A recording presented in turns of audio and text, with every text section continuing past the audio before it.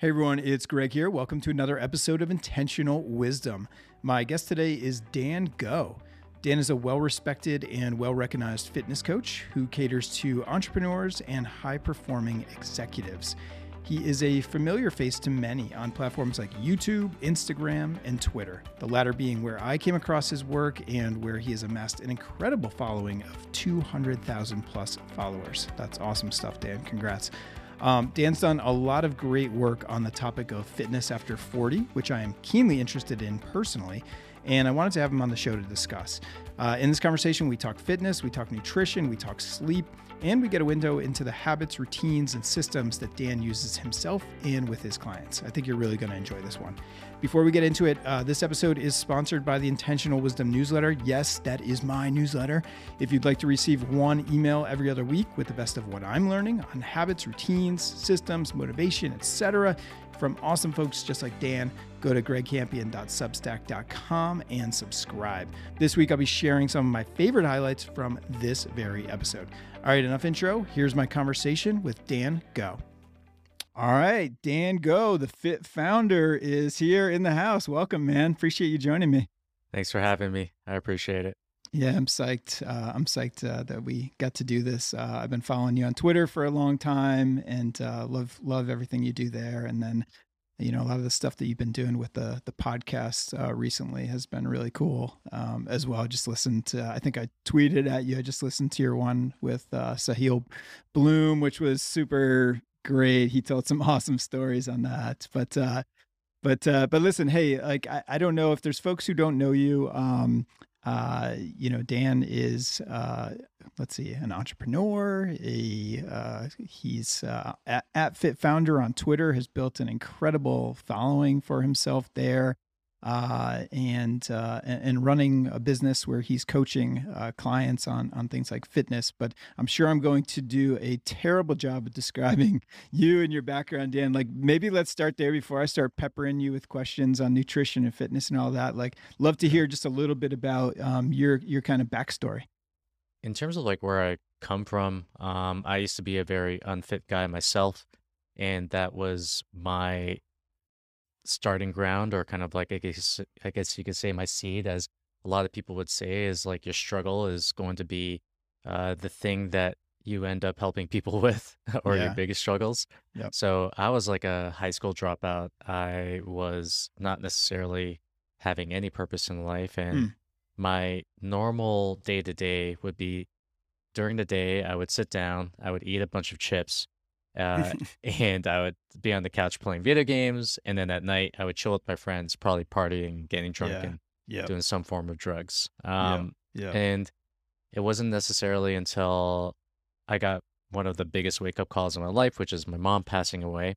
Mm. And there was actually two things. One was, I remember in terms of like getting myself fit, I was running down the basketball court, and then I felt like a jiggle on my chest, and I was like, oh shit. And I went into my mirror inside my bathroom, and I was like, oh crap, I got man boobs. So that was like my first signal. Yeah. Yep. So I did whatever I could to get myself in shape, and I Yep. did somewhat of a good job of that. And then I really decided to take my life into my own hands when my mom passed away. And pretty much like I've used crisis as opportunity, and I've developed this strength to use crisis for opportunity in every single area of my life. And yeah, now, before that, I was actually owning a gym. I owned a gym for about 11 years, Mm. and kind of like got my experience, and, kind of like helped people in that. And then sold that gym in 2018. And then for the past, I would say, 4 years now, I've been helping entrepreneurs get themselves into shape.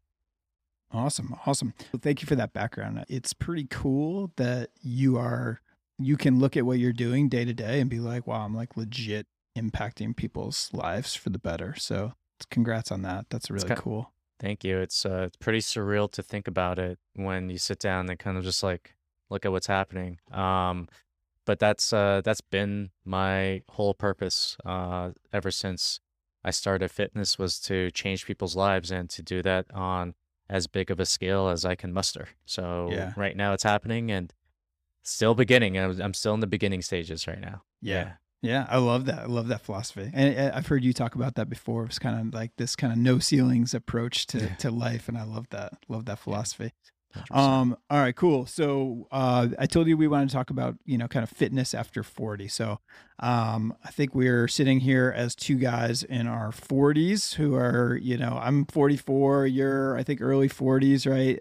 So we're kind of, navigating this world. I think hopefully we are finding that through, proper nutrition and fitness and sleep and all that kind of stuff that you don't really have to lose a tremendous amount of performance necessarily in your 40s versus where you were in maybe in your 30s or your 20s. But you probably have to be smarter about it because your body's just is aging and it is operates a little bit differently than it does when you were younger. So let's start with nutrition. As I think about the, listeners to this podcast, man, I'd like to make it relevant for folks, in this similar age group to us, but maybe even those younger and those older as well, because I'm sure a lot of your principles sort of apply to different age groups. But let's start with nutrition. I mean, tell me overall, like, especially as you like work with your clients, curious like what your overall philosophy is and kind of how you approach nutrition, generally speaking. For sure. When I think about nutrition, I think about two things. And a lot of people focus on pretty much what of nutrition is like, okay, so what should I eat? What type of food should I eat? They think about kind of like the what of nutrition. For me, it's about 50% how and 50% what. And for me, the how is what I would call circadian fasting, and I don't want to really put such a label on it, but we want to attune our eating habits and our schedules to our circadian rhythms. And to me, it's Mm. really easy. It's like, okay, so your final meal is going to start about 3 to 5 hours before you go to sleep. Your meal before that is going to be about 3 to 5 hours before that. Your first meal is going to be about 3 to 5 hours before that. And if you do need to snack, you can always like snack in between. So what we want to do is we actually want to create a meal schedule that works with what our bodies naturally like to do. That's number one.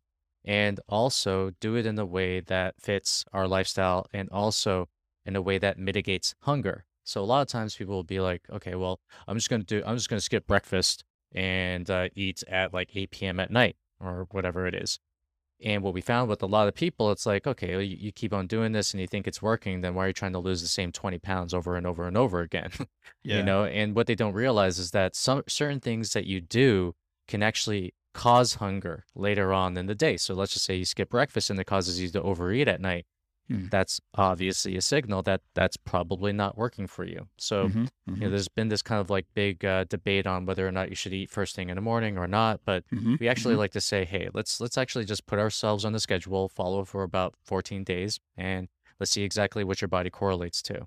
And a lot of times people will be like, well, I'm not hungry, at the beginning of the day or at certain times of day or whatever it is. And one of the things that we realize is that you actually shouldn't eat when you're hungry because like when you eat when you're hungry, that means that you've actually waited too long to eat your meal. You want to actually mitigate the hunger before it actually happens. Mm. And along with the how, we actually focus on, okay, so how are we eating in the first place? What do most people do? They turn on their phones, they're looking at their phones while they're like trying to like munch Yep, on their yep, food and yep. they distract themselves. I know some people who eat while they're walking, which is Mm. obviously not necessarily a good signal that you're sending to Unless your you're like body. on the PGA Tour or something like that, but Yeah, I mean, like, unless you're John Daly and just yeah. smoking cigarettes and like, walking on the tour and eating like a hot dog. But we want to make sure that there is a sense of mindfulness that you're bringing to the foods that you eat. And you want to be able to sit there. You want to be able to smell the food, digest it with, actually go through the first stages of digestion. You want to be able to eat it mindfully, which means eating it slowly and Mhm. also monitoring with yourself. Okay, so how full do I feel after I've ate this amount of food?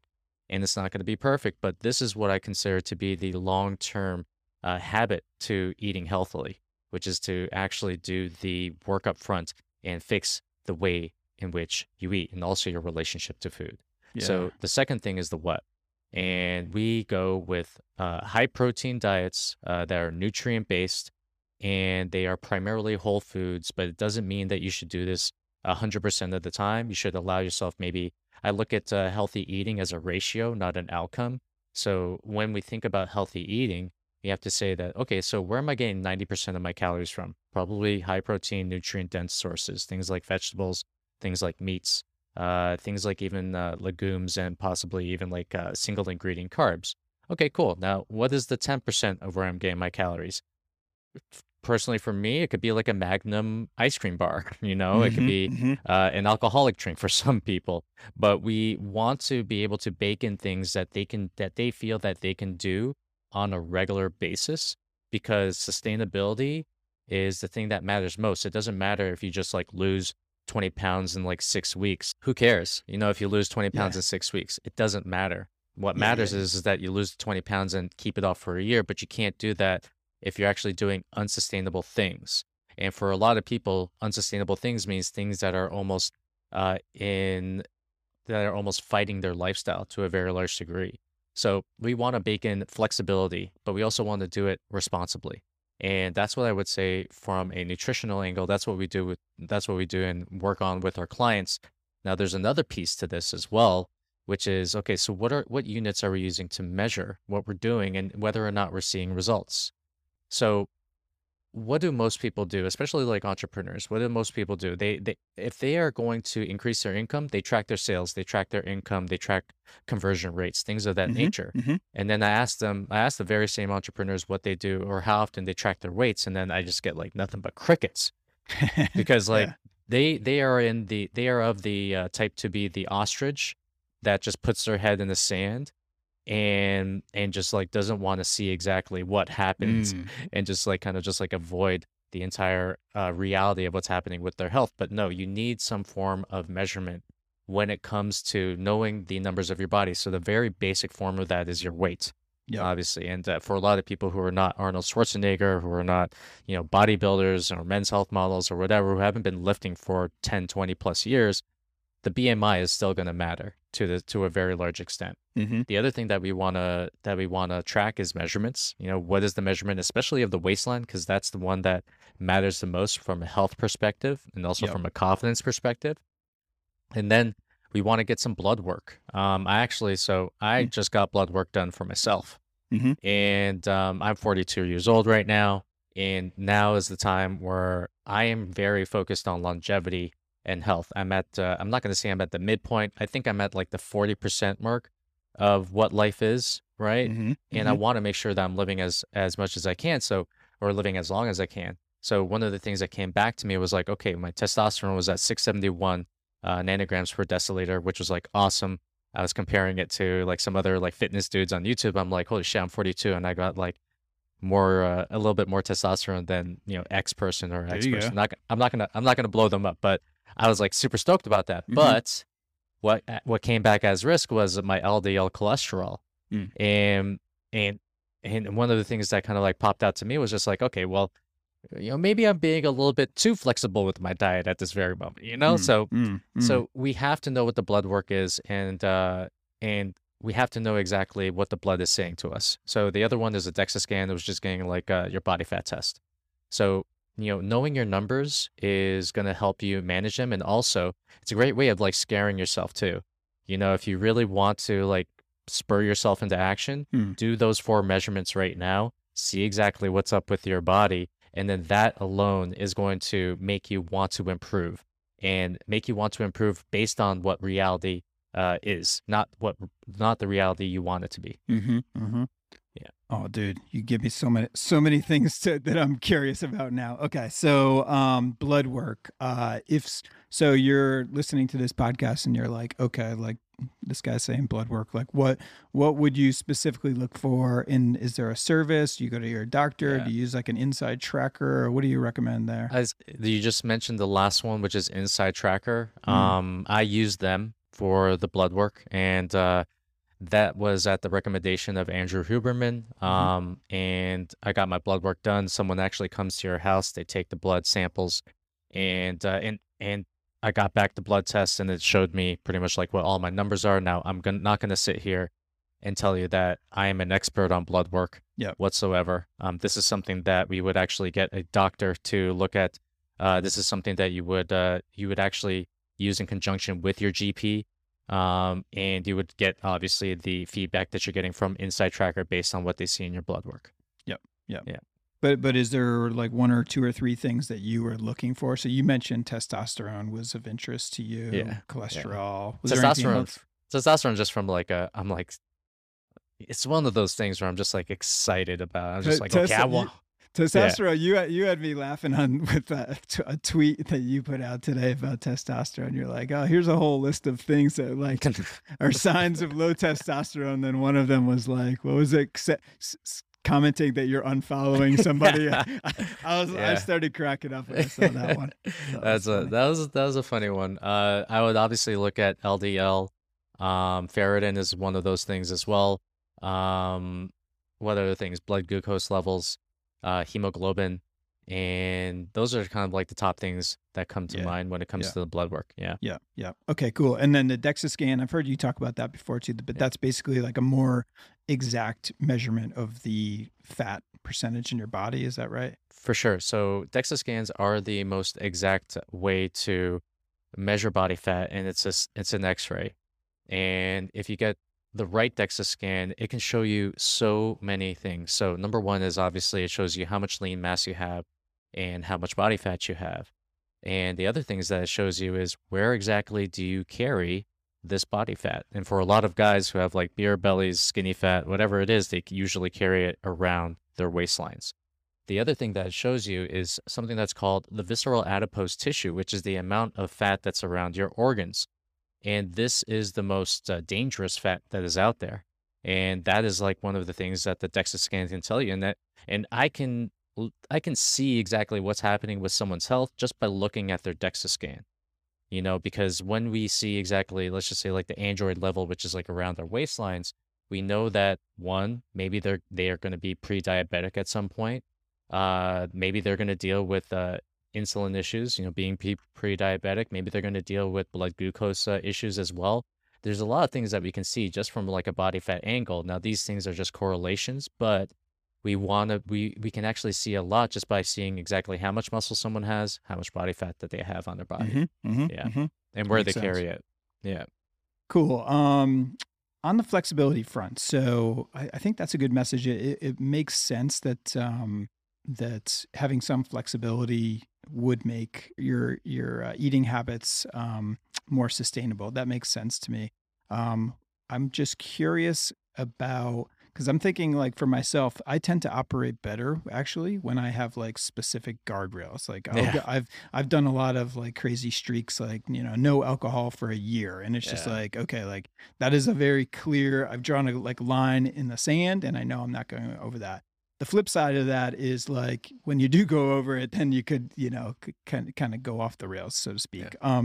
So I want to get your view on this. So one of the things I've been doing recently is, and it's a little bit of a pain, but tracking basically everything that goes into my mouth. So I'm using an app called Carb Manager right now, where I'm basically, it's basically, I'm sure you're very familiar with this. It's very similar to like MyFitnessPal is another one, where there's like, they have thousands and thousands of foods in there. So most things that you're eating, somebody's already entered it at some point. So you just type in the first couple letters, or you can even scan barcodes and things like that. So I've been doing that, and not necessarily doing it to like try to hit very specific like carb targets or, macro targets overall, although I'm kind of conscious of what those levels are, but it's more, this is kind of funny. It's almost like a motivational thing, but I find that the act of having to put something into that app like is enough friction that I'm like, screw it, I'm not going to eat that. Or at least, what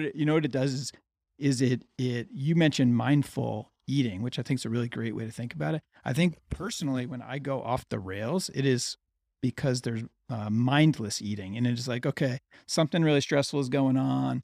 It's 10 o'clock at night. I'm ready for bed, but let me just go. I end up with a cereal box, and I pound like, multiple bowls of cereal. And then I'm like, I wasn't even thinking about it. And then I was thinking about whatever my problem was or whatever. But I just added all these, empty calories and carbs. So anyways, where do you stand on that whole idea of like tracking what you're eating? Do you think that's over the top? I don't. I look at it like this. It's what you measure is what you manage. And especially when it comes to a food angle, one of the things that we do with our clients is we just get them to track their foods without even trying to lose weight. And one of the things that happens as a result, I remember I was working with this client before, and we just told him, hey, just track your foods. Don't even try to follow a calorie count. Just track it, you know? And he started tracking and he did this for like a week. And he came back at us. He's like, Dan, I am a fat, filthy pig. and and we were like, yeah, no, William, it's okay. You're good. This is just the way that you're eating. But what it does is what he realizes that it gave him an awareness of how much food he was putting into his body and the Yeah. density of calories that came along with the foods that he was putting into his body. And you mentioned something really interesting, which is the sense that you don't think about it when you're pounding down, when you're stressed and you're pounding down, all this like, whatever it is, Lucky Charms cereal into your body because your brain is turned off. When you feel this emotion, especially if it's like a stressful emotion, what does it do? Number one, for a lot of people, they want to numb the emotion by doing something that will help them increase dopamine levels and just like completely forget about what they were feeling. So for a lot of people, they turn to food or they turn to alcohol or they turn to drugs. And one of the things that we have to realize is that that happens. It's an awareness thing. So what can we do to actually move ourselves into a different path where number one, we can deal with the emotion in a healthy way. And instead of trying to like pound it down with like as many like, marshmallows as possible. And and like we said, it's like what we measure, we manage. When you start tracking your foods, you start getting an awareness about what you're putting into your body, how much calories you're putting into your body. And then from there, you can ask yourself, okay, so where are my weak points? Where's my strong points? For a lot of people, their weak points could be like the weekdays. And they're like, I could just stick to my diet throughout the entire week, but when the weekend comes, it just all goes to shit. Hmm. And that is for us. We look at it as like, okay, that's an area of opportunity. So what happens on the weekends that causes you to want to go off the rails? And where does that come from? Right. And I always look at these things like when people start tracking, they're like, these are areas of opportunities. They're not things in which you should beat yourself up for, Hmm. but what you're doing is you're tracking what's important and you're seeing exactly how you spend your budget on a weekly basis. And I remember when I was working with a business coach before, and he told me, okay, Dan, I'm going to give you this sheet every single 15 minutes. You're going to write down what you did for the next 16 hours that you are awake. As tedious as it was, what happened as a result was I I saw how much social media time I was spending. I Mm. saw how much creation time I was spending. I saw how much time I was spending with my family. I saw how much Hmm. time I was spending with my family while being on social media. And it gives you this awareness that you would not necessarily think about because you're just unconscious when these things happen. So I was telling some of my coaching clients this quadrant right here, which is called Johari's window. This is essentially the levels of learning that happen, right? So the first level is unconscious incompetence, which is to say that you don't know you have a problem. It's like the guy who walks around and it's like thinks like everyone around him is like an asshole when he really is the one that's an asshole. Like that Hmm. is Hmm. unconscious incompetence. You just don't know what you don't know. Hmm. Then you have conscious incompetence, which is to say that, oh, okay, I know I have a problem. I know I need to do something about it. I just don't know what to do. Hmm. And it's the guy who has maybe gained a lot of weight and he's like, I don't know where to start. What do I do? How do I get this problem fixed? And then you have conscious competence, which is the sense that you actually have to think about it. And you have to actually do the things that you're trying to do to improve the problem that you have. So for a lot of our clients, it's like, ah, fuck, I wish I didn't have to like think about this so much. I wish I didn't have to track my workouts or track my foods or Hmm. whatever it is. Hmm. And to me, I say that, well, you need to go through this aspect of things because you can't just hope it's automatic without actually doing the work to make it automatic in the first place. So from there, you go into unconscious competence, which is a sense that everything is automatic. For me, going to the gym 4 times a week, that's Yep. automatic. Yep. I don't have Yep. to worry about it. Yep. For a lot of people, they brush their teeth every single day. How hard do you think it got to? How many times did you think you had to do that? How many times do you think you had to miss and just keep on going back to it? in order to make that part of your life automatic. Mm-hmm. So that's where we want to get our clients to. That's where every human should want to get their health to. And it takes a lot of effort to actually get there. And you don't get there without awareness, without measuring, without actually being aware of everything that you're currently doing. Yeah, yeah, I like that a lot. The word awareness keeps coming up a bunch of times, and I think that's a really great way to think about it. Also, what you were just describing reminds me a little bit about the concept of like having rules. And now this may contradict with the idea of flexibility. I don't know, but like, Mm, let me give you an example. So, like, with regards to alcohol, like, I'm 44 years old. I feel like I'm too old to be like waking up like hungover on weekends. It's just like it's just a waste. If yeah. I have a big night and I'm like feel terrible the next day, I'm just like, oh my God, miss a workout. And when you get to a certain age, it's like you're not hungover for one day, you're hungover for like 3 days. So like, Yeah. so it's just Yeah. totally not worth it. So on the alcohol side, like I instituted a rule for myself probably a year ago, and it is like I never have more than 3 drinks, and that is just like a rule. And that is, I don't know what quadrant that fits into now, but that is like was like something I had to work on, and then it was like, okay, that is just a thing. Like I won't have more than 3 drinks, right? And so I found that like in certain areas of my life, like I work out or I exercise 6 times a week. Like that's another rule. Like I'm gonna do that 6 times a week. And it's gone from rule to just being like the way that I operate. Like Standard, as they would say. standard, Yeah. raise my standards. So you can't have flexibility without discipline, Let me right? think about that one for a second. You Yeah. can't. Because let's just say like you want flexibility and you have the worst habits, the worst health habits on the face of the planet. You cannot have flexibility without actually having these rules and this discipline around the way in which you approach your nutrition, drinking alcohol, or even your workouts, right? What people want to do is they want to be flexible right up front.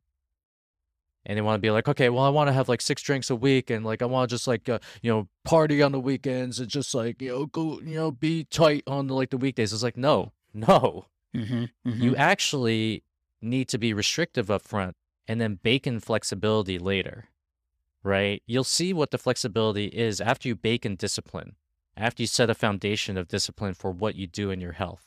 Mm. And I think that's what you did with yourself, which is to say that, okay, so what's responsible for me? Is it 3 drinks, 4 drinks, 5? I think it's 3 drinks. We're going to do this. We did this enough times where it's just habit for you. And after the third drink, you're like, no, I'm good. I'm good. Mm-hmm. Sorry, don't go past 3. And that becomes a part of your identity. But you don't get there without actually setting what is the standard and responsibility for yourself. Yep. Right? So if anyone is listening to this right now, it's like, some people, they just want to go flexible right off the bat. And to that, I say, you haven't even learned the foundations of being disciplined yet, and you want to be flexible? No, be disciplined first, and then see what flexibility looks like to you later on. Love that. I love that. Yeah.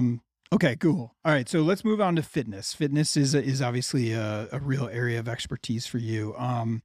And I want to get your views on a lot of different things here, but let's talk about again, kind of overall philosophy on fitness. Let's say you're working with an entrepreneur and they're like, okay, I'm out of shape. Either I'm overweight or I'm skinny fat. That's a term you use a lot.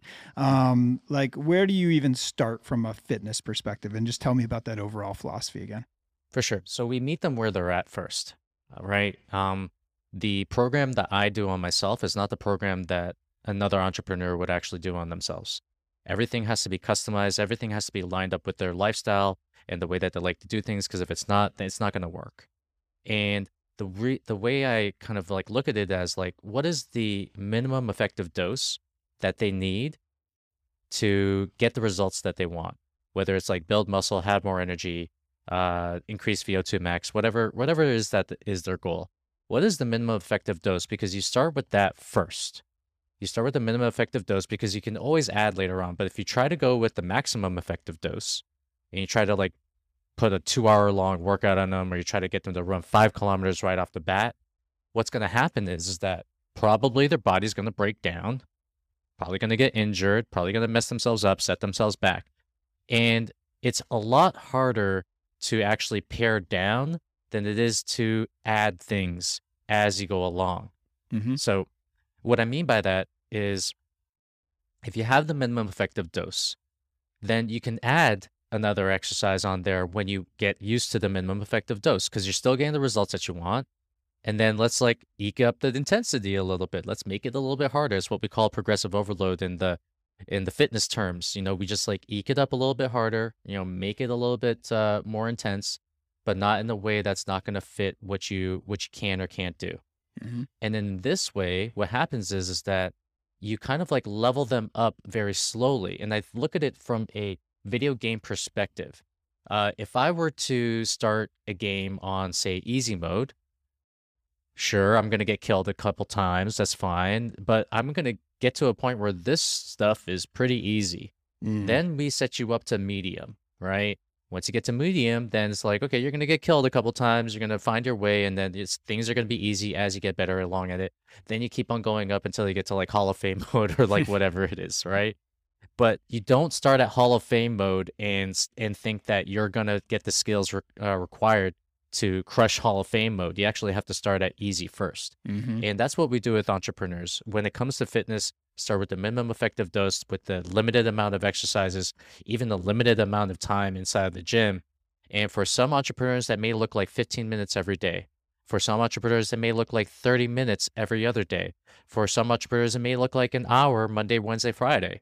But we work with where they are, what they're already doing, and the level that they're at first. And we don't try to like throw on any kind of cookie cutter type of stuff on them in terms of like where we think they should be, because like you can always improve yourself from the minimum effective dose. But if you start with the maximum effective dose, that may actually overwhelm someone, cause them to quit altogether. Yeah, I like this idea of progressive overload, and I think especially if we think about within the context of what we're talking about in terms of this, like fitness after 40 crowd. I think one of the biggest potential problems with trying to stay fit, into middle age is basically just the risk of injury and getting hurt. Yeah. Like you get hurt.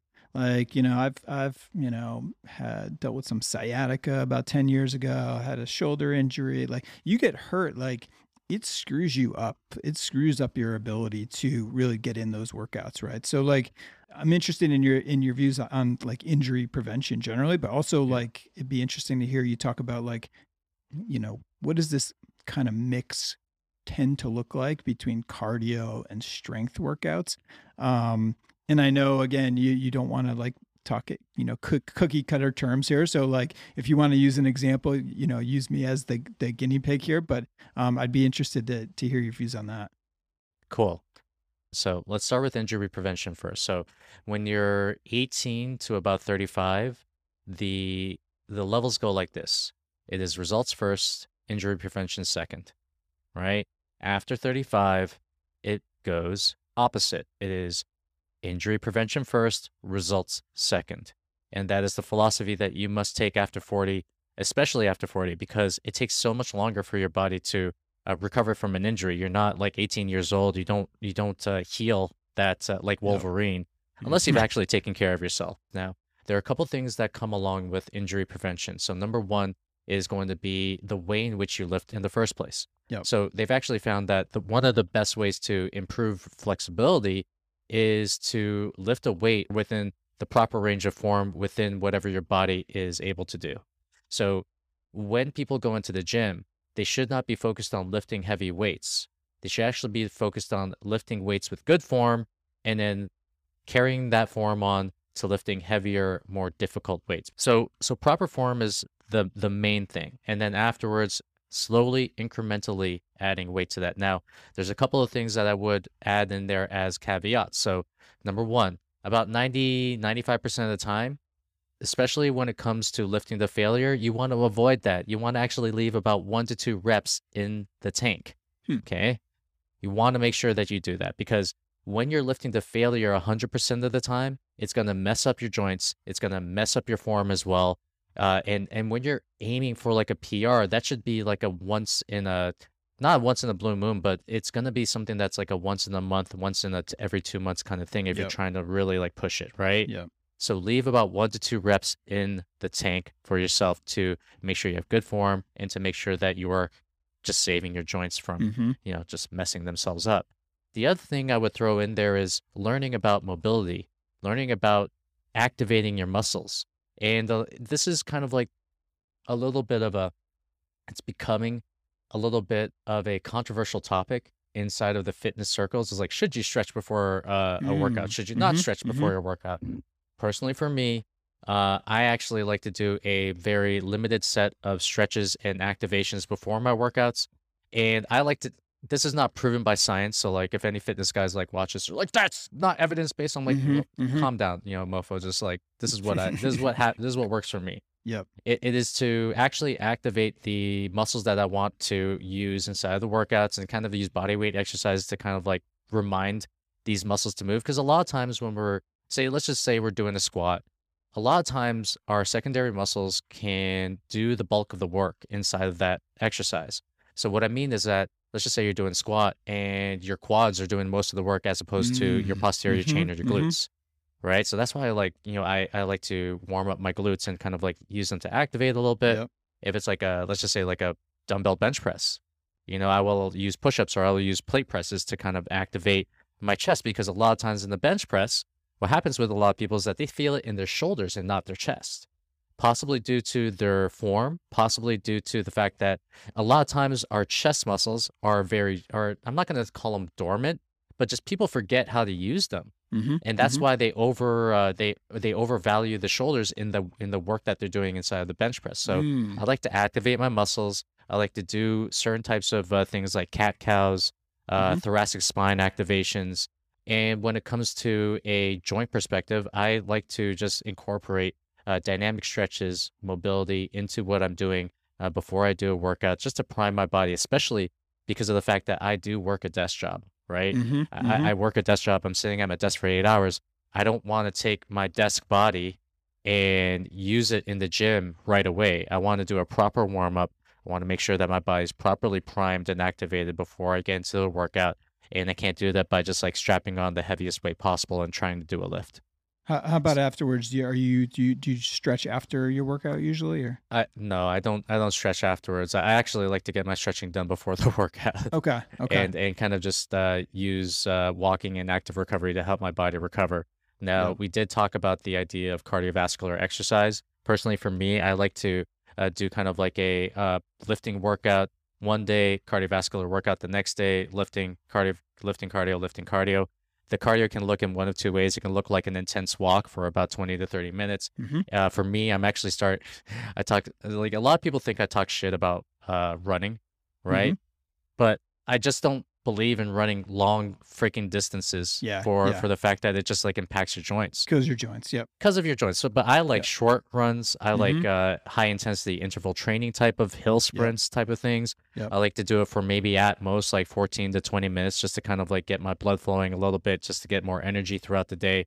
That's the type of cardio I like. I don't like doing 5 kilometer runs or 5 mile runs or anything Mm-hmm. like that. Mm-hmm. I just think that doing that over the course of time is just taxing for the joints, taxing for the body, and it's like that's at a certain point you kind of like lose that benefit that you're getting from cardio because you're just like pushing yourself to do long distances in the first place. For me personally, when it comes to cardiovascular exercise, I'm doing it for my heart health, for my brain, for my lungs. That's pretty much it. So, and usually, like I say, like every other day I do cardio. I give myself like one day where I do like absolutely nothing Mm-hmm. and maybe just do Mm-hmm. like a walk or just like be with my family and just, do some active stuff or just like Mm-hmm. semi-active, non-exercise related physical activity with them. That makes sense. So, all right, I'm happy to hear you say some of this because it's like kind of jives up with what I actually do day to day. Yeah. So I'm probably doing strength workouts like 3 to 4 times a week, and I'm big into the whole Peloton like ecosystem, and they Mm, actually have a lot of good off the bike workouts. So I'll do I'll I'll do some full body stuff with them, and it's all like weights based. Like you're not ever using like extremely heavy weights, but you're getting in pretty good workouts. A lot of push pull exercises, etc. So you're getting squats, you're doing deadlifts, you're doing like dumbbell press, chest press, stuff like that. So I'm doing those like 3 to 4 times a week. And then I like you, I sort of got, probably about 10 years ago, I had done a lot of running in my life. Like I ran track and cross country and all that. But about 10 years ago, I started like experiencing some back problems from running. So Mm. I actually made the switch over to the Peloton bike. So, some of the other benefits that you mentioned to cardio, I think are spot on. And actually for me, I think one of the main benefits of intense cardio is more like mindset focused and Mm. like mood actually. And so Yeah. like if I'm like groggy or, whatever, just in a bad mood, like I can get on a Peloton bike and just like crank for 20 or 30 minutes and then like all awash in endorphins and dopamine and everything else. And like, okay, that was just like a nice little reset for me. Mm. But one of the things that I've kind of just become a lot more conscious of is that like you, I work a desk job, and if I am not intentional about it, I can be very, very sedentary for, days at a time. Like even if I get my 30-minute Peloton strength workout in, but then I go sit at a desk for like 10 hours basically. That's not enough movement. And I've just recently added this like steps app onto the face of my Apple Watch just to be more aware. Like to your point earlier around, you got to measure stuff first to like have an awareness. So I have it like right on the face of my Apple Watch now. And I'm like, holy shit, like I am not, the kind of general goal is like, okay, 10,000 steps a day. And I'm like, wow, there are lots of days where I'm like not close to this. So this is very recent for me, but just like the last couple of weeks, I've started to become much more intentional about that and to go, finding myself out like early morning or lunchtime, like just, even just walking for an hour and getting those steps in. Yeah, 100%. And I like to look at trends when it comes to the steps as well, right? So a lot of times we can get bogged down on the day to day. And one thing that we do is kind of like live and die by the day to day, when the reality is that we should look at the trends of what's happening. Are you increasing your step count? Are you decreasing your step count? And always look at the weekly, monthly trends when it comes to that kind of stuff. Yeah. And yeah, it's like, one of the things that you're doing is like doing what works for you. I kind of like the idea that, if you are feeling a certain way, or if you're feeling low energy or whatever it is, it's like get out there, do some form of cardio. It's going to set your brain on fire. One of the things that I've been doing lately has been putting my cardio at the midday. And the reason I do that is like I would go and do work from about 8 to 12 o'clock. Afterwards, I would get my cardio in because there's like this lunch break a little bit. And what I found is that it sets my brain on fire by the time I get back and I take in my shower and I get back to work. I'm like, all right, like I'm productive. What do I need to do? Right. And that's one of the things about cardio itself is like it produces endorphins in a way that lifting doesn't necessarily do. Right. Sometimes after a lift, you may feel like, for me, I do what we call power building, which is like we start with a strength exercise, we line it up with bodybuilding exercises. To me, it's kind of like the perfect blend between building an aesthetic physique and also doing some strength exercises to make sure that you're strong. And sometimes after a lift, I'll feel like, okay, well, shit, I just don't feel like doing anything right now. You just feel somewhat lazy. But after a cardio session, I'm like, all right, like, give me something. I want something to do now. Yeah, let me bang out my next 2 weeks of tweets right now. Yeah, exactly. It sets your brain on fire in such a good way. And I was actually having a conversation about this with Adam Lane Smith. He's the attachment coach. He's on Twitter. He's on TikTok, all this kind of stuff. I was doing a podcast interview with him. One of the things that he gets his clients to do, we were actually talking about anxiety. And if his clients are actually feeling anxiety, what he gets them to do is, all right, like, do 30 jumping jacks right now. All right, do 20 push-ups. All right, go back, do jumping jacks. And what he says is he gets you down to a physical exhaustion level of 0. And then what happens is he asks them, okay, so cool, how do you feel after that? And they're like, oh shit, like I'm good. He actually does. He did this with a guy who had just who had been broken up with by his girlfriend, and obviously that can be very disturbing to a lot of men. And he got him to do that. And afterwards, he's like, I'm pretty good. I'm gonna go see my family right now, and I'm gonna go and start to work out in the gym, and Mm-hmm. just kind of Mm-hmm. like I'll figure this thing out. Mm-hmm. And that's a lot. That's especially with what we're seeing right now in terms of like the mental health pandemic, we are seeing mental health declining, especially in the West. Mm-hmm. And one of the things that we can do to mitigate this, especially if we're just human beings, is to move, to physically exhaust ourselves, to treat us like little children. And if there's anything that you know about little children, it's like if they have way too much energy inside of their bodies, they're gonna cause you hell. Mm-hmm. And and they're just gonna be hard to deal with. And the same thing goes with adults. Your brain is gonna give you hell if you don't physically exhaust your body on a regular basis. I totally agree. I think there's honestly, as a parent of three young kids, I think we think we're way more sophisticated than we Mm, are, but we're just bigger versions of them. yes. So I Yes. totally agree with that. Okay, cool. Before moving on from fitness, there's one more question from you for you there. Are there a handful of strength exercises? Let's say somebody's not even really lifting today or doing any kind of strength work. Are there a handful of exercises that you think that jump out to you as being like most important?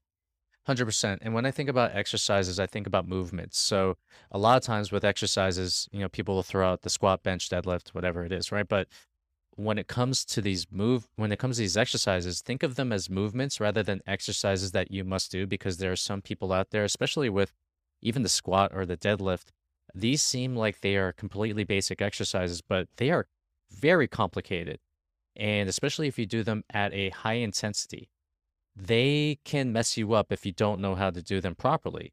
And for a lot of people who are deconditioned, they can't just jump in and do a barbell squat or a barbell deadlift, especially without someone to professionally show them exactly how to do it. So I Mm-hmm. think of them as movements rather than as exercises. And the movements to me would be, like we mentioned before, the squat.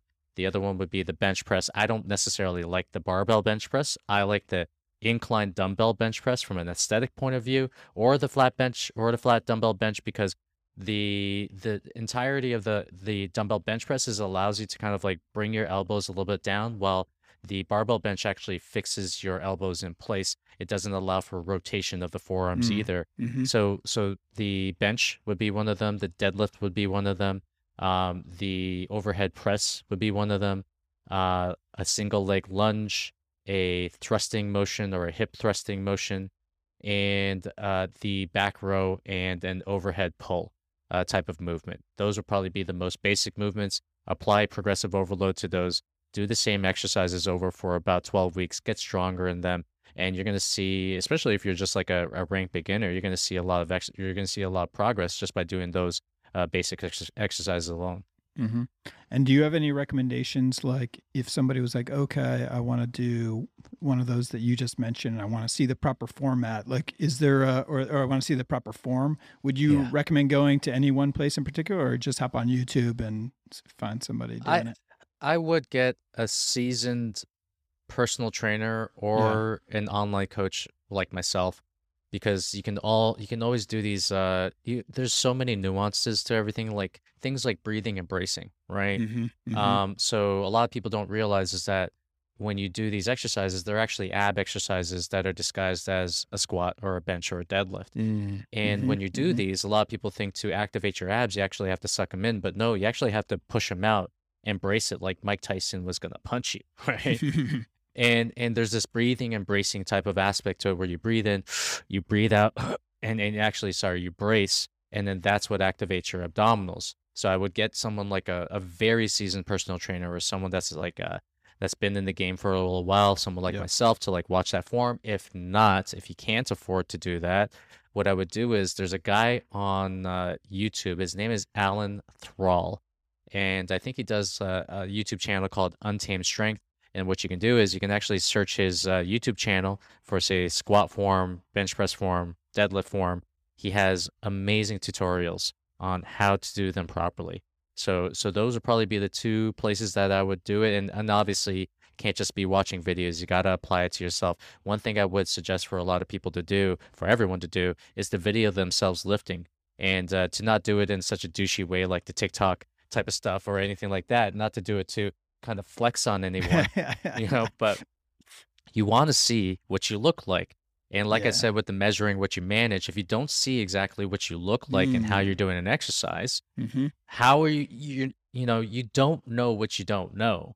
So a lot of people are so scared. I remember talking to a client the other day, who's like, I just can't video you myself at the gym. And I told him, I was like, Neil, no one gives a fuck. Mm-hmm. Okay. Mm-hmm. No one Mm-hmm. cares. Mm-hmm. But Everyone's for too you, concerned about what they're doing. oh yeah. Oh yeah, oh Yeah. yeah. Everyone's like just so concerned, and it's become such like common. It's become such a common thing that no one, everyone's like, okay, that guy's like, that guy's videoing his lifts. Cool. Yeah. Yeah. So you need to video yourself. You need to know exactly like what your form looks like. Yeah. Even give it to the eye of someone who's a professional as well. But for you, you want to see exactly what you look like, and sometimes that could be a freak show to a lot of people, because they think they're lifting one way, but they're really lifting in a completely different way. Okay. Okay. That's great advice. Okay, cool. Yeah. All right. Sleep. I know you've published some stuff on Twitter recently talking about mouth taping, which I've Yeah. never done before. I think we can agree that sleep is a super important part of the whole picture here. Any recommendations you'd have for folks when it comes to sleep? Yeah, so I have a specific 3-step sleep formula, and it's called the ERS formula. So it starts with environment, right? Environment is the invisible hand that will create your results. And if you can set up your environment is already evergreen. It is something that is already set up. You don't have to do anything. So when it comes to environment, we're talking about blackout shades. For me, it's a weighted blanket. It's a cooled room. It's actually separate blankets from your partner, especially if you have one that just hogs the blanket. Usually in every relationship, I find that someone runs hot and someone runs cold, Yep. right? So you have like a lot of people, a lot of times. I actually remember I put this on Twitter. It's like, hey, one of the best ways to get a great sleep is to actually have separate blankets with your partner if you sleep in the same bed. And a lot of people were like, well, how am I supposed to get like the nookie? If I if I sleep in a separate blanket, I'm like, okay, you lift her blanket and then you put your hand out and you're like, give her the signal, right? Right. So other things would be obviously like a great pillow, a great mattress, Yep. set up your Yep. sleep environment, and actually invest in those things Mm-hmm. because you're going to be sleeping for 1/3 of your life. I remember a mentor told me it's like, get yourself a great pair of shoes and get yourself a great mattress because those are, if you're not in one, you're going to be in the other kind of thing, right? That's great advice. Yeah, it is. He's a very smart man. So the other thing when I said the environment, is there anything else? I would say to make sure that when you're ready to go to sleep and it's time and the sun is going down, don't keep your lights on, right? Mm-hmm. Like literally dim your lights if you could. And some people take it to the other extent, which is like set up like put candlelight all over the place. So you can do that if you want. But you want to dim the lights. You want to entrain your body for the idea that you are going to be going to sleep. The other one is I said E was environment, R is for routine.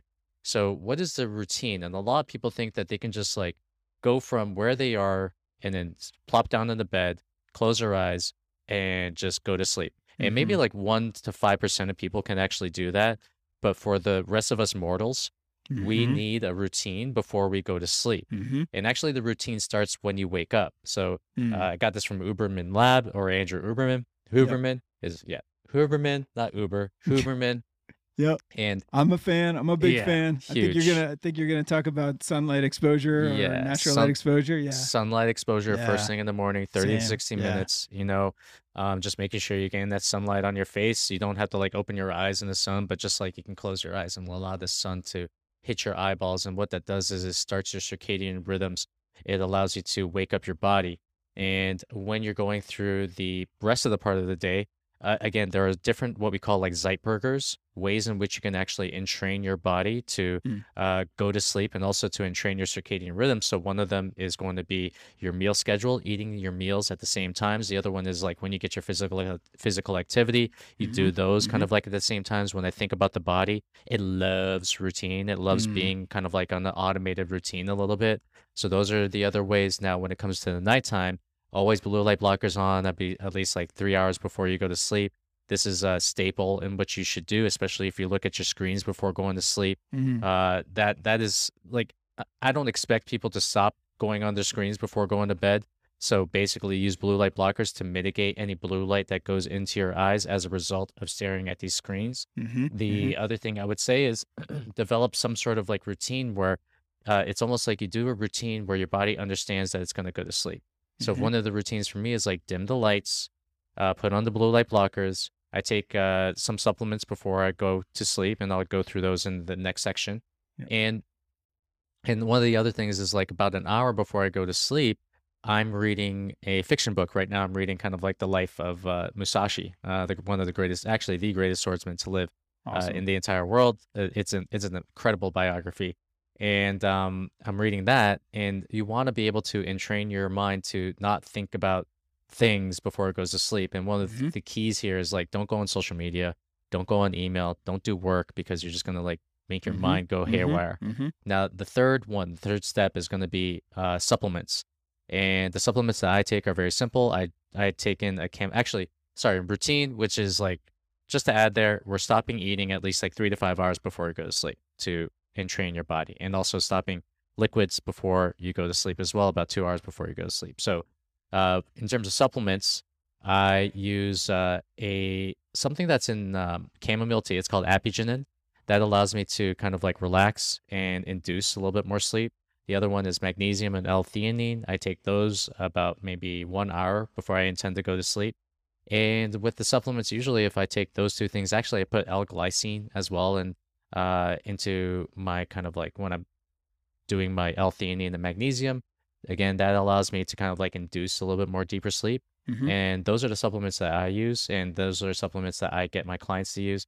Now, when it comes to like mouth taping, I found in my own study, in my own research, and actually applying this to clients, is that mouth breathing when you're sleeping is a pretty bad thing. It's actually just a pretty bad thing in general, but a Mm-hmm. lot of people just do it as as an automatic way to, or as an automatic way to breathe when you go to sleep. So I find that taping up my mouth with a piece of like non-allergenic tape, you can actually get a super cheap one from Amazon. I think 3M sells them, or you could get like brands like Somnifix or like Hostage tape. But when you tape your mouth, it actually relegates your breathing to your nose.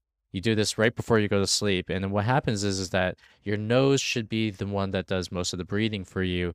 Your mouth should be for talking and eating. Now, when you breathe in through your nose, what happens is that you're inducing what we call a parasympathetic response from your body. It relaxes you, as opposed to breathing through your mouth. Like think about like every time that you breathe through your mouth, what is happening? You're in a stressed out response. What does that look like? It looks like when you're running or doing cardio, you start opening your mouth because you're starting to be in a stressed out way. You need to get in as much air as possible into your airways. And what does that also look like? It looks like, hey, when you're feeling stress, how exactly are you breathing? If you can slow yourself down and actually see how you're breathing, you're usually breathing through your mouth, right? So what it does is when you're breathing through your nose, it allows you to increase nitric oxide production throughout your entire body, but also it induces this parasympathetic state, which allows you to relax, which allows you to sleep a little bit better, and it also helps you decrease the amount of sleep disruptions that you have throughout the night. And for me, I was like waking up in the middle of the night like multiple times. I thought this was something that I had to live with. Started taping my mouth, and then afterwards I can kind of like put my head down by like 9:45. I wake up by like 5, or actually by like 6 a.m. And that to me is like one of the greatest superpowers in the face of the Mm-hmm. earth. Mm-hmm. Yeah. Wow. Wow. Okay. I gotta look into the mouth taping. It's a little unorthodox, but Yeah. I'm starting to see more and more people talk about that, and more people talk about the benefits of nose breathing as Yeah. opposed to mouth breathing. Totally Right makes after sense. right after I did that thread, um, well, Andrew Huberman put that on his Instagram, and he put it on Mm-hmm. his Twitter, and I was like, co-signed, done. All Yeah. right. Yeah. Yeah. Yeah. Yeah. I don't want to Uh, seem like the biggest fanboy, but I do respect his work, and I respect him as a Same. person for sure. Yeah. I've picked up a lot of things from him, and my sleep routine sounds really quite similar to yours. On the environment factor, I've introduced 8 sleep into the equation, so it's kind of like a cooling system for your bed, and it also like tracks your some of your sleeping metrics and things like that. So I don't think it's 100% necessary, but I like it because I do tend to run hot, and also it's got like adjustable temps, so you and your partner can have different temps. So I've enjoyed that. Nice. And on the routine front, I totally agree with everything you've said. I'm not a big blue blocker wearer, but I have some, and I need to start breaking those out. Yeah. It's just a matter of being cool with looking like pretty dorky in front of your partner for the last hour of the day. Yeah. And then on the supplement side, I'm also a magnesium and L-theanine guy as well. Yeah. And I have found that combination works pretty well for me. But it's such a critical part of our lives to be intentional about and to try to get right, that I think it really does make sense to invest the time and thought into how am I going to really do this, and how am I going to actually get an effective sleep. And when you have a lot of responsibilities during the day and you're a parent and everything else, like if I don't sleep, I notice a decrease in performance from fitness to my level of parenting, right? And my level of patience and things like that. So it's super, super critical. Yeah. 100%. Okay. A couple more things and then we'll get you out of here. So time management and energy management, two super important things. I think a lot of the sleep stuff goes into the energy management for sure, but you're a busy guy, you're managing, family, a business, huge following on social media. Anything that you're doing from like a systems perspective that you think is particularly effective for you? So I like to think about the big picture, and then afterwards we fill in the rocks after that, right? So the very first thing is like have a vision for what you want your life to look like. This vision can get like 3 to 5 years out in front. Then afterwards, this year is obviously a building block in creating that vision. Then that's where your goals come from for this year. And after this year is, you create the vision for this year and what your goals are and how you're going to achieve it. Then you actually fill out what the next quarter is going to look like in order to achieve this goal. After the quarter's done, then you're actually going to go. I like to jump into just like the weekly and say, okay, so what do I got to do this week in order to get myself to hit these goals and these quarters? So, and after that, all those tasks, they go onto my schedule. They go onto my Google Calendar, and I like to play a little game with myself. I like to schedule a task onto my Google Calendar and say, okay, so how fast can I get this done? And how fast and how much quality can I put into it to get this done? And my calendar dictates what my priorities are in life. And so I have obviously the stuff that I'm doing for my business, for social media, for creation. I have the stuff that I'm doing for my family. I have my family time blocked out, and I have also my workout times and the times I'm going to be physical blocked out on my calendar. And everything that I do is on that calendar to make sure that I take care of my health, take care of my business, keep growing my business, create for social media, but spend most of the time with my family. I like to think that in terms of time management, it really is about creating these constraints for yourself. And with these constraints, that's where you get really creative. And you say, okay, with these constraints that I created for myself, mine is like 8 to 4. I only work from like 8 to 4. After that, no work. It's all family. If I create these constraints for myself, then okay, so what do I have to get done within this time frame? What exactly am I doing that's taking me away from getting the things that I need to get done? And who can actually use to replace the things that I don't necessarily want to do or the things that are taking up my time? I think our schedules, what gets put into our calendars is like very, very telling about like what we actually prioritize in life.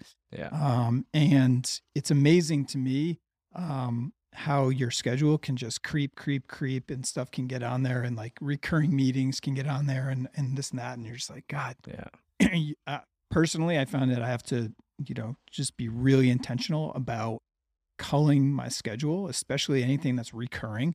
Like it's like a weekly thing I have to do is like look at that and be like, hey, all right, what can I kill off my schedule this week, to make sure I focus on what's actually important. Okay, last thing, second to last thing I want to ask you, just um, on your kind of content creation side and the business that you built there. So I mentioned up front, incredibly successful.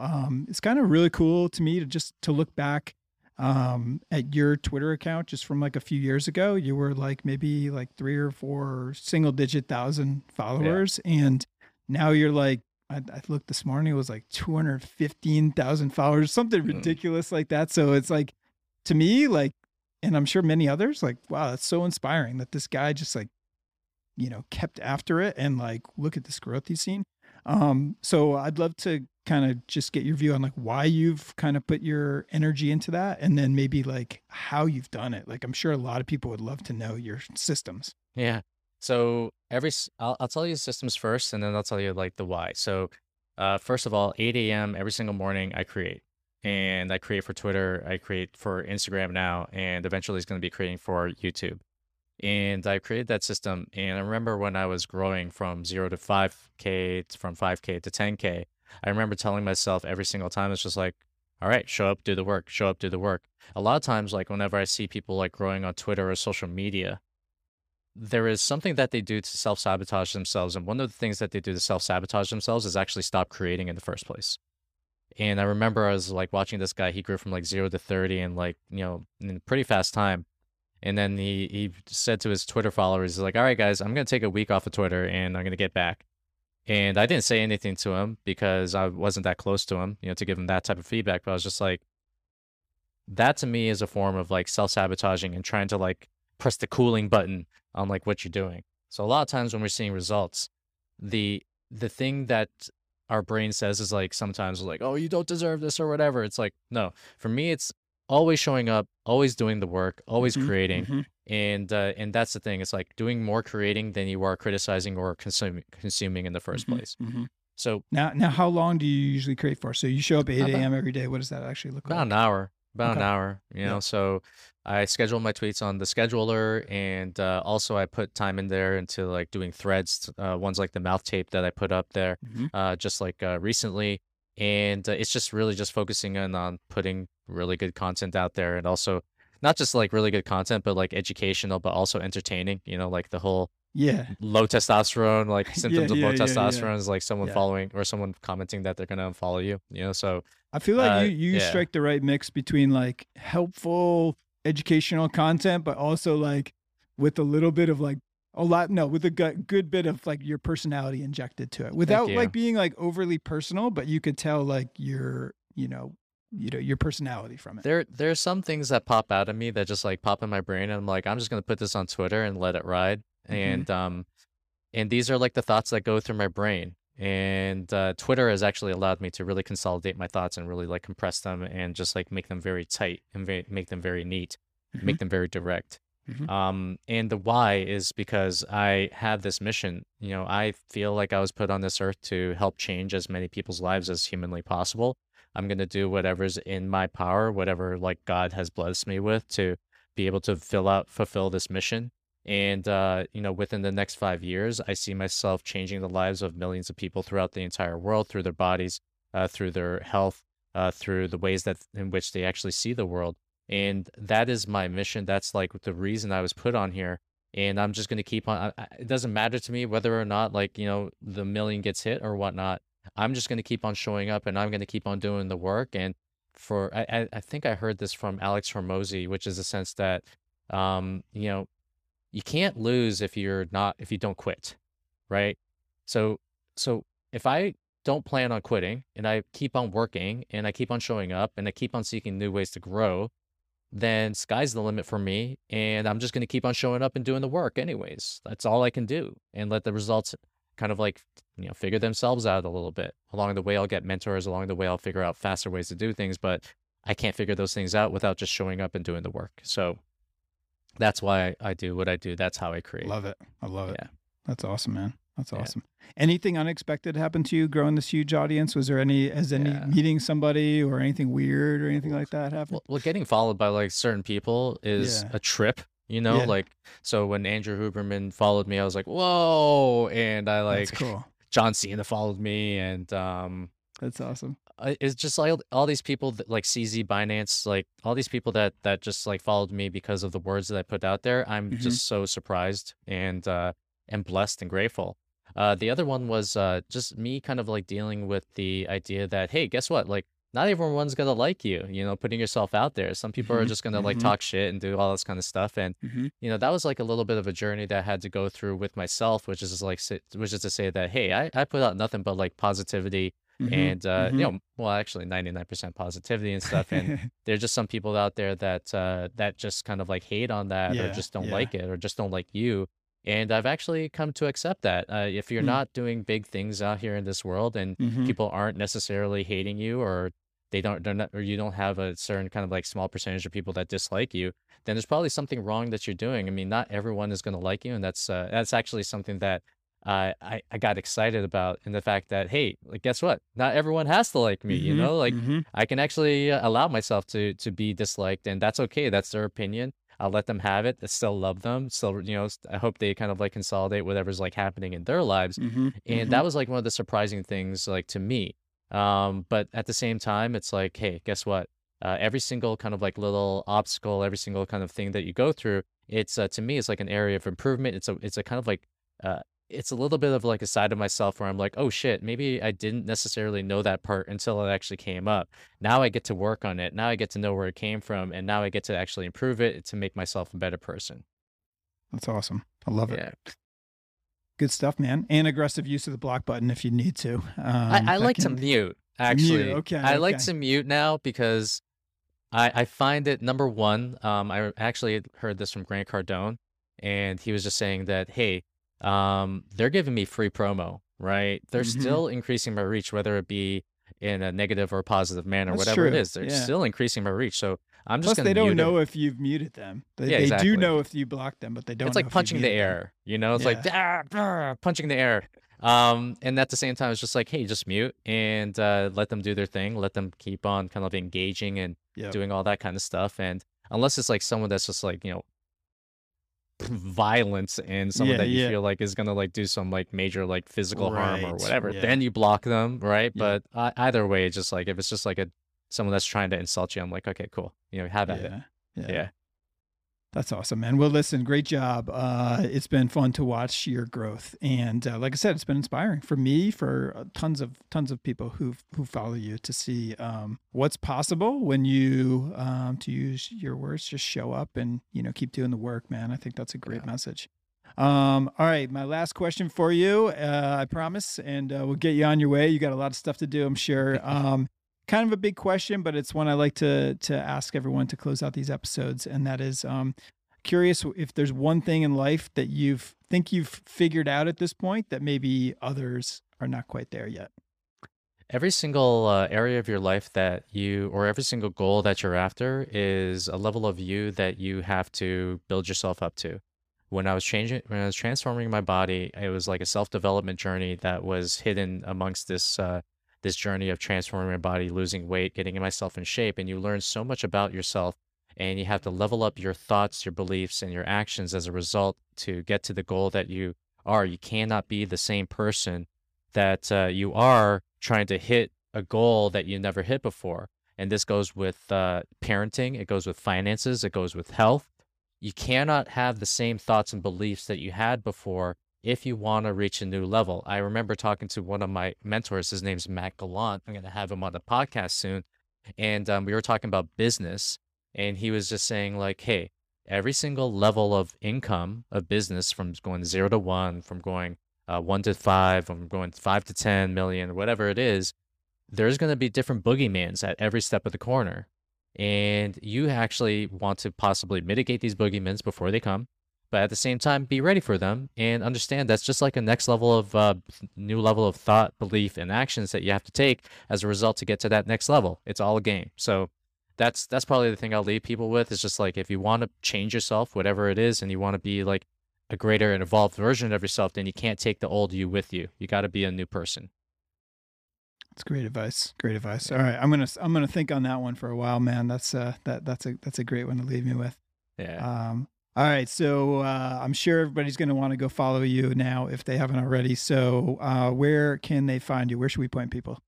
Twitter, go to FitFounder. On Instagram, go to DamnFounder. I may actually change the Twitter one to DamnFounder and just like, completely just brand it like that. And on YouTube, just search out Dan Go, and should be there. And I And how really about do your appreciate being podcast? there. How about your Podcast is called The yeah. Dan Go Show. So just search that on any of your podcast channels. You should be able to find it.